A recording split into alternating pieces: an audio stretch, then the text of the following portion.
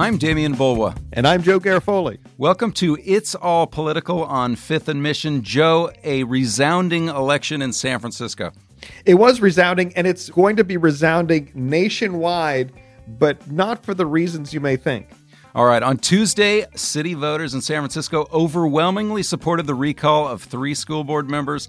They are Allison Collins, Fauga Maliga, and board president Gabriela Lopez.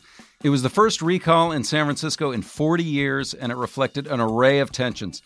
Primarily the feeling that this board was not focused on helping students through the pandemic.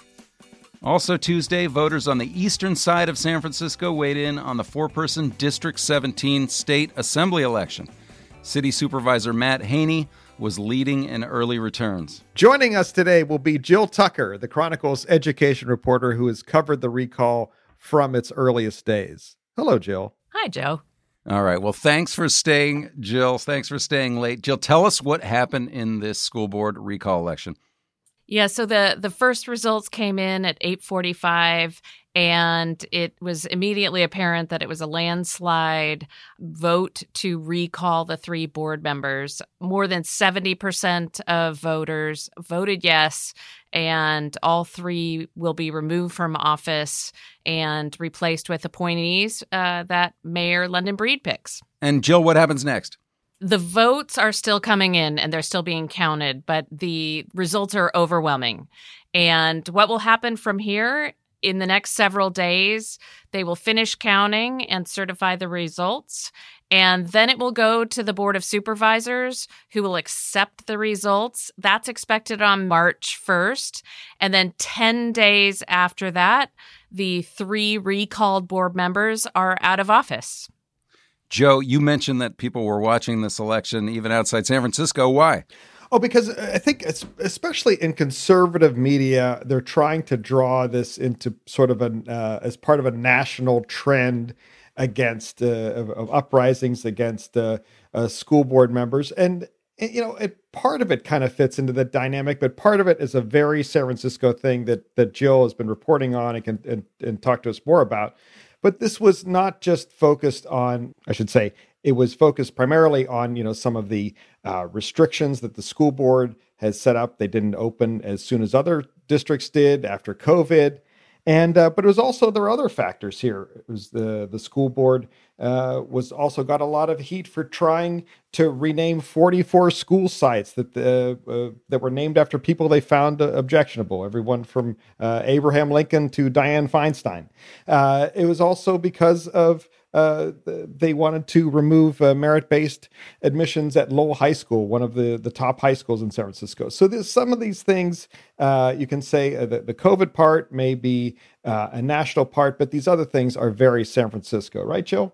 Yeah, definitely. And you know, this, as much as the opponents wanted to paint this as a Republican recall or a billionaire takeover, it really was a grassroots effort. A lot of the Asian American community in San Francisco was angry about much of what the board was doing. And so it really was an uprising. It's these results showing almost 80% for the recall of Allison Collins. You know, this really is the voice of San Francisco. Even though this is a low turnout election, it's pretty much a sound statement that they want new board members. And Joe, there's also like another political dynamic to watch out for. Mayor Breed, who supported this recall, along with Scott Wiener, another State Senator Scott Wiener, another top Democrat in the city, she has to appoint folks who can withstand a different type of electorate in November, because they're going to be facing the voters again in November, and that's going to be a statewide race. That's going to be a full-on California electorate, full slate of things on the ballot, and definitely a more progressive electorate. Then, what is she going to face when she has to make those appointments? Yeah, you know, there's a lot of speculation of what she's going to do, who she's going to appoint, and what that will mean for the district, which has to select a new superintendent in the coming months, and what it will mean for a district that's in a fiscal crisis.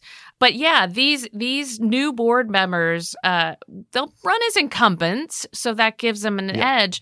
But we're already hearing rumblings that it's possible that Gabriela Lopez and Allison Collins could run again. And so that would be interesting to see if a November election with the larger turnout that you're talking about would shift this. Jill, I want to ask you about the Lowell decision. They got rid at that high school of merit-based admissions. People are very split on that. Could a new board reverse that decision and go back to merit-based admissions at Lowell? You know, it's definitely possible. These three are still a minority on a 7-member board. And so it would really take a very different appointee to shift the balance in that decision.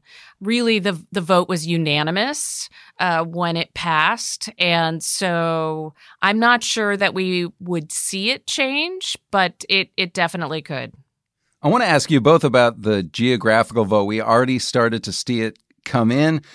Some extremely strong votes for recall in places like the West Side and the Marina. Not as strong in places perhaps like the Mission. What are we seeing in those geographical results? Well, that's the predominantly Asian American west side of San Francisco. You rarely see 90% support for anything. You know, even like I like ice cream. No, in America, you'll never see 95% for anything. But you are seeing that in this race in those predominantly Asian American precincts. Jill, talk about that. I mean, what results did you see across the city? Did we see a landslide across San Francisco? You know, not necessarily. We're seeing differences depending on neighborhood. So, for example, in the Mission, for Gabriela Lopez and Fauga Maliga, there was definitely more support for them voting no on the recall. But again, it was still really close. It was still hovering around 50%. So, but definitely on the West Side, we are seeing very, very strong support for the recall, above 80% or more. And, you know, which is really, even in a city like San Francisco, is unheard of. Yeah, I mean, the lead was so dramatic that just to let people in behind the scenes at the Chronicle newsroom, when we got the first results, it was about 8:45. The polls had closed at 8. They were so dramatic that we immediately called the race. Our editors called the race. Hey, guys, I want to take a quick break. We're going to talk about whether this impacts the potential recall of Chesa Boudin, the district attorney in San Francisco. We're also going to talk about the assembly race right after this on It's All Political on Fifth and Mission. We'll be right back. You can support the newsroom that creates Fifth and Mission by signing up for unlimited access at sfchronicle.com/pod or by downloading the San Francisco Chronicle app.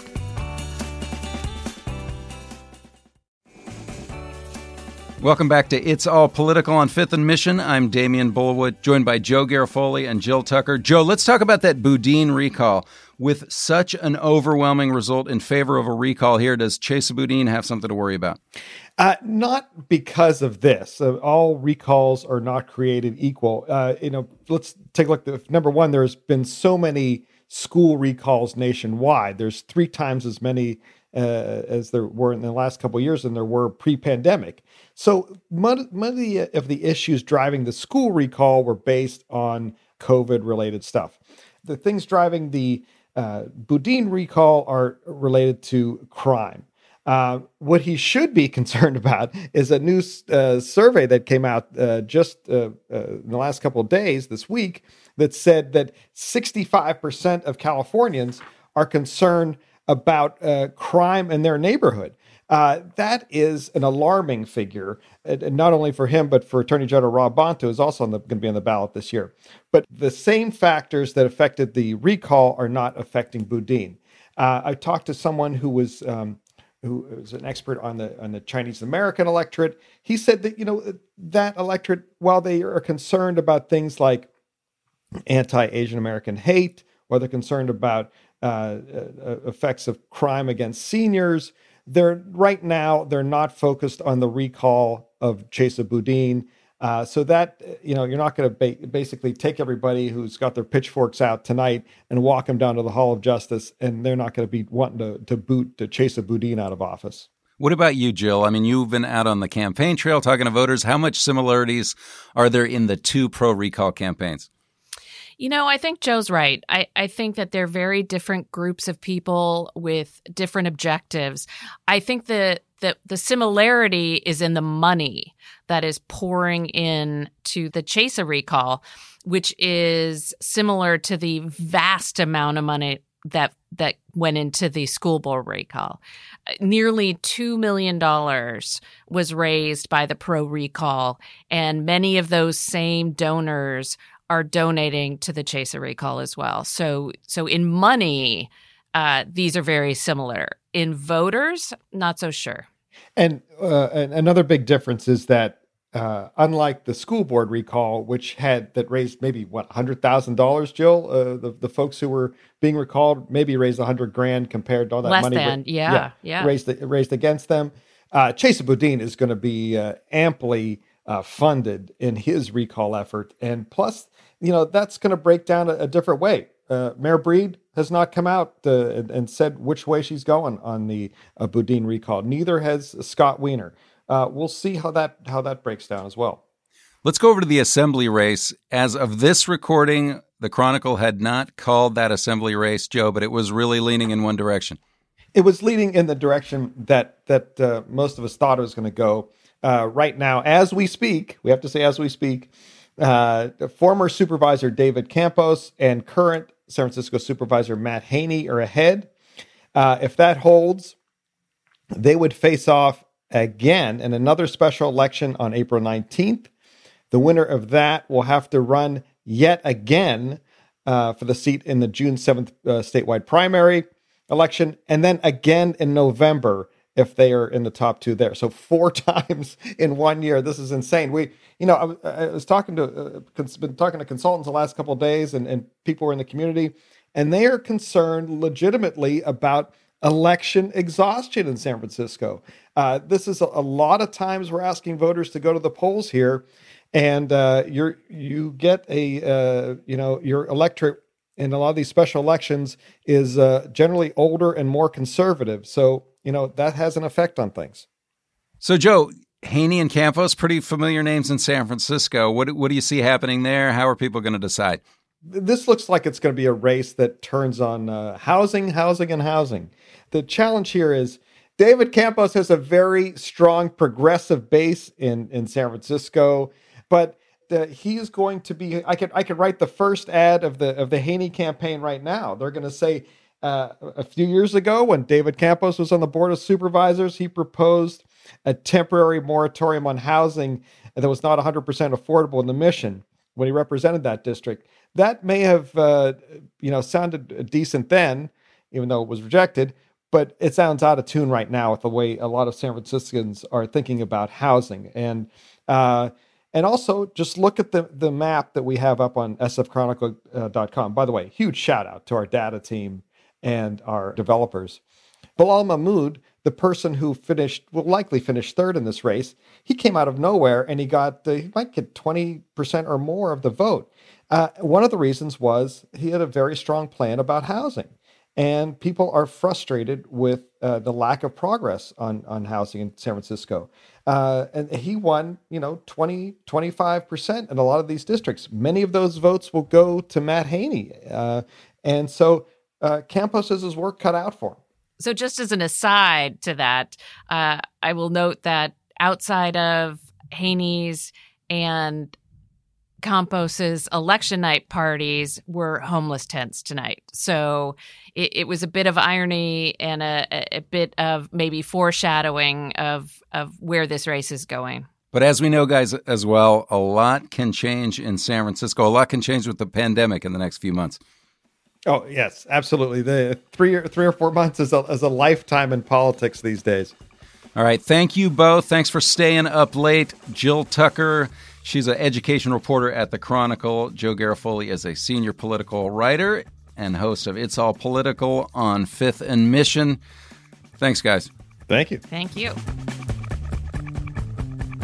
Thanks to Joe Garofoli and Jill Tucker of The Chronicle, to King Kaufman for producing this episode, and thank you for listening.